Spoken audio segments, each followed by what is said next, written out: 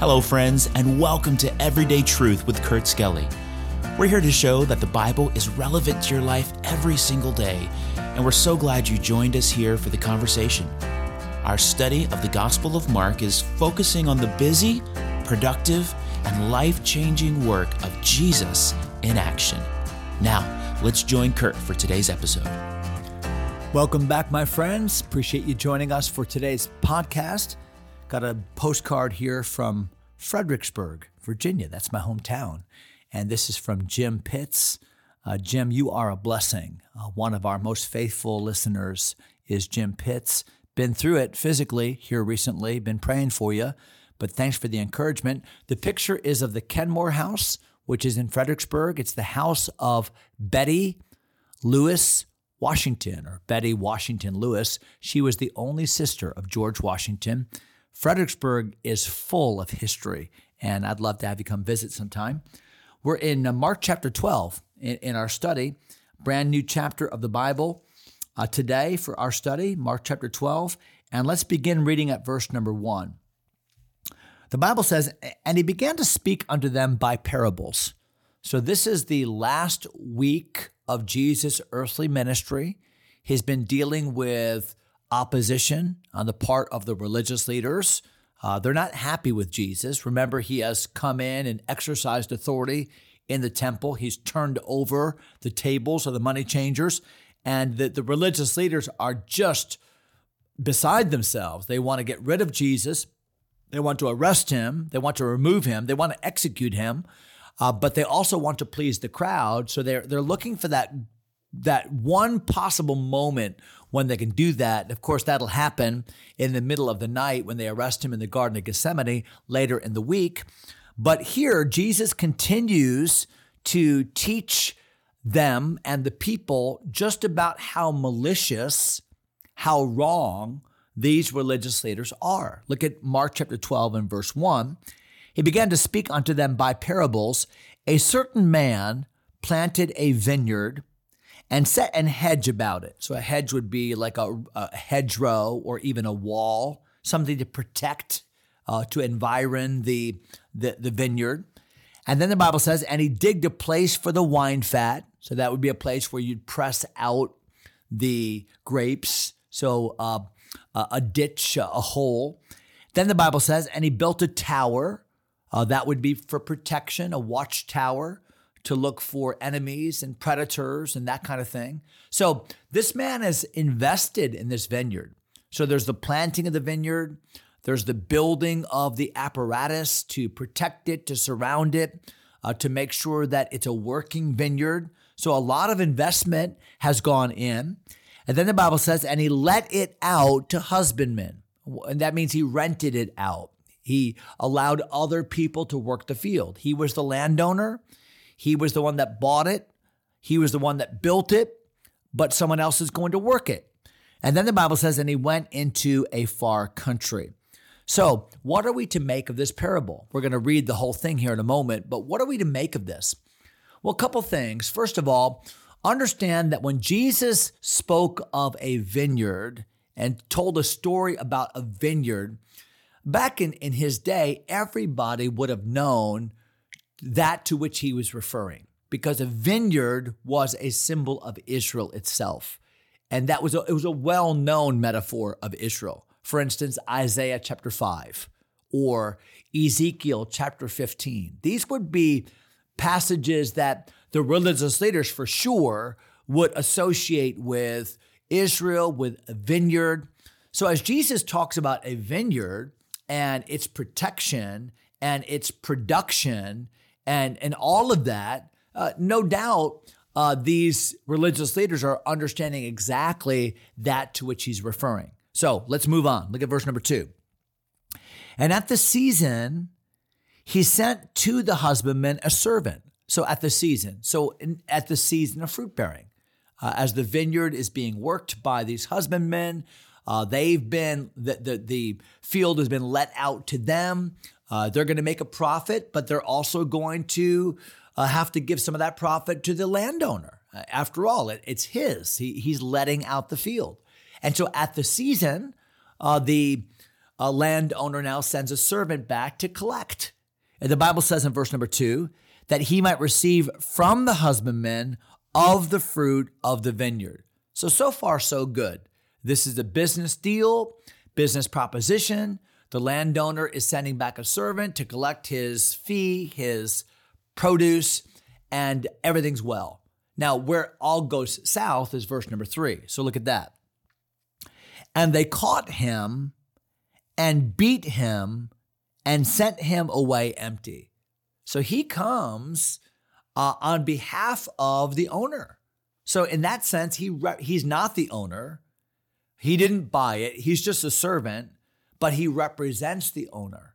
And it's interesting that the husbandmen, the farmers here, they beat him and they don't give the owner what the owner is due. They don't view themselves as stewards of the land. They don't view themselves as having accountability under the landowner. They don't view the servant as having any authority coming from or being the mouthpiece of the landowner. So there's a lot at play here. Now, let me just cut to the chase and tell you that the landowner represents God. God, and the vineyard represents Israel. So Israel is God's vineyard. In Israel, God has an expectation for Israel that she will be healthy and that she will produce. Do you know that God's plan for Israel is that Israel, as a healthy nation, would produce in the sense that she would trumpet the glory of God to an onlooking world? Israel was God's evangelism plan for the world, that the world would be blessed through Israel, and that the worship of Jehovah through the temple at Israel would be a place where all nations could know God. And so in that sense, Israel would be a portal through which all people would come to and would know God. But had Israel behaved that way? No. Had the religious leaders who had been tasked with overseeing the vineyard, had they behaved that way? No. So now we're beginning to understand that the farmers or the husbandmen in the story represent the religious leaders. The vineyard represents Israel. The landowner represents God, and the servants that are coming periodically, seasonally to the vineyard are the prophets. And how have the religious leaders of Israel responded to God's messengers? How have they responded to the prophets? Well, they've not well. They have consistently rejected them. They have consistently despised them, not recognizing them as the mouthpiece from God that they truly are or were. So look at verse number 4. And again, he sent unto them another servant. Now, what does that mean? That means that God's merciful. That means that God is long-suffering. To think that the landowner would send another servant, I mean, the landowner had every prerogative to take the vineyard back by force. He could have had all of those farmers indicted for a crime. He could have responded much differently.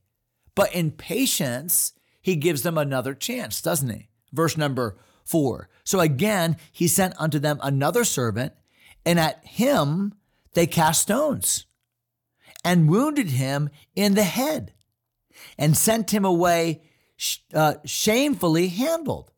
So, boy, do you see how things are getting not better, but worse? So the first one was beaten, but this one it's even ramped up, hasn't it? It's even a more merciless beating.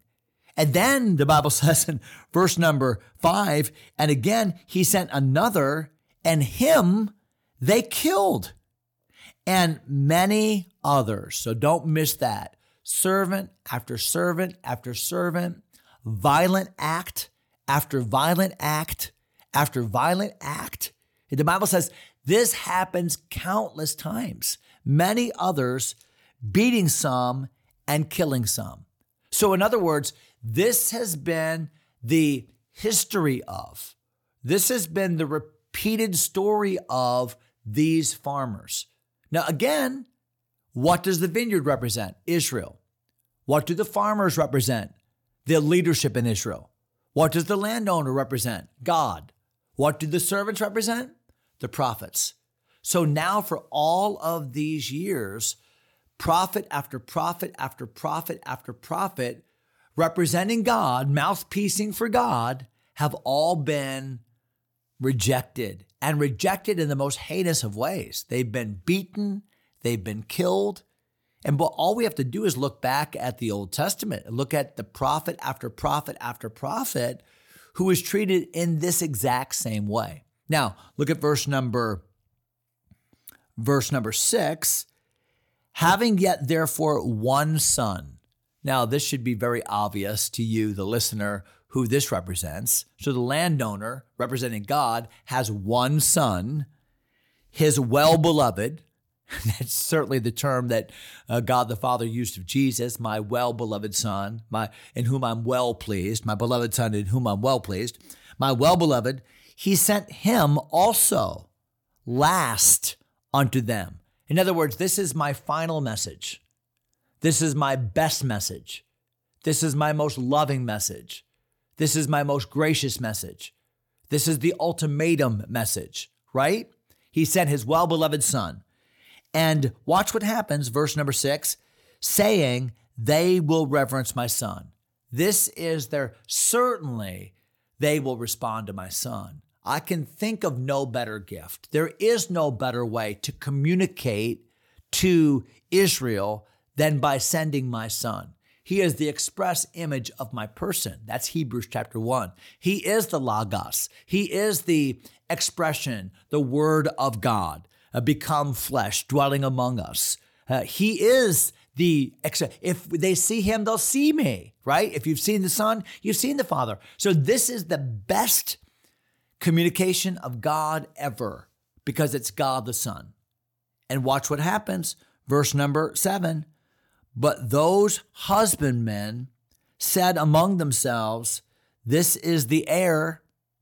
Come, let us kill him, and the inheritance shall be ours. They thought, well, this is it.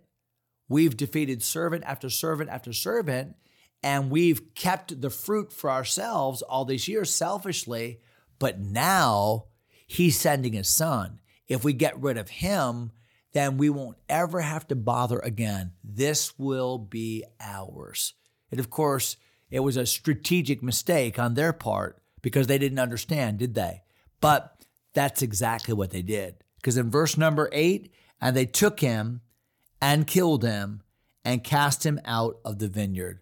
And that's exactly what these husbandmen, what these farmers, what these religious leaders are going to do in just a few short days, as they will take him, as they will kill him, and in their mind, cast him out of Israel. We don't need him. He's an imposter. He's not our king. And little do they know that that is not going to solve the problem. So I hope that helps today. We're out of time. We'll talk about the end of this parable next time that we're together. Hope you'll join us for that. God bless you, my friends. Thanks for taking time to listen. If you enjoy Everyday Truth, go ahead and subscribe to the podcast or share it with a friend. Until next time, God bless.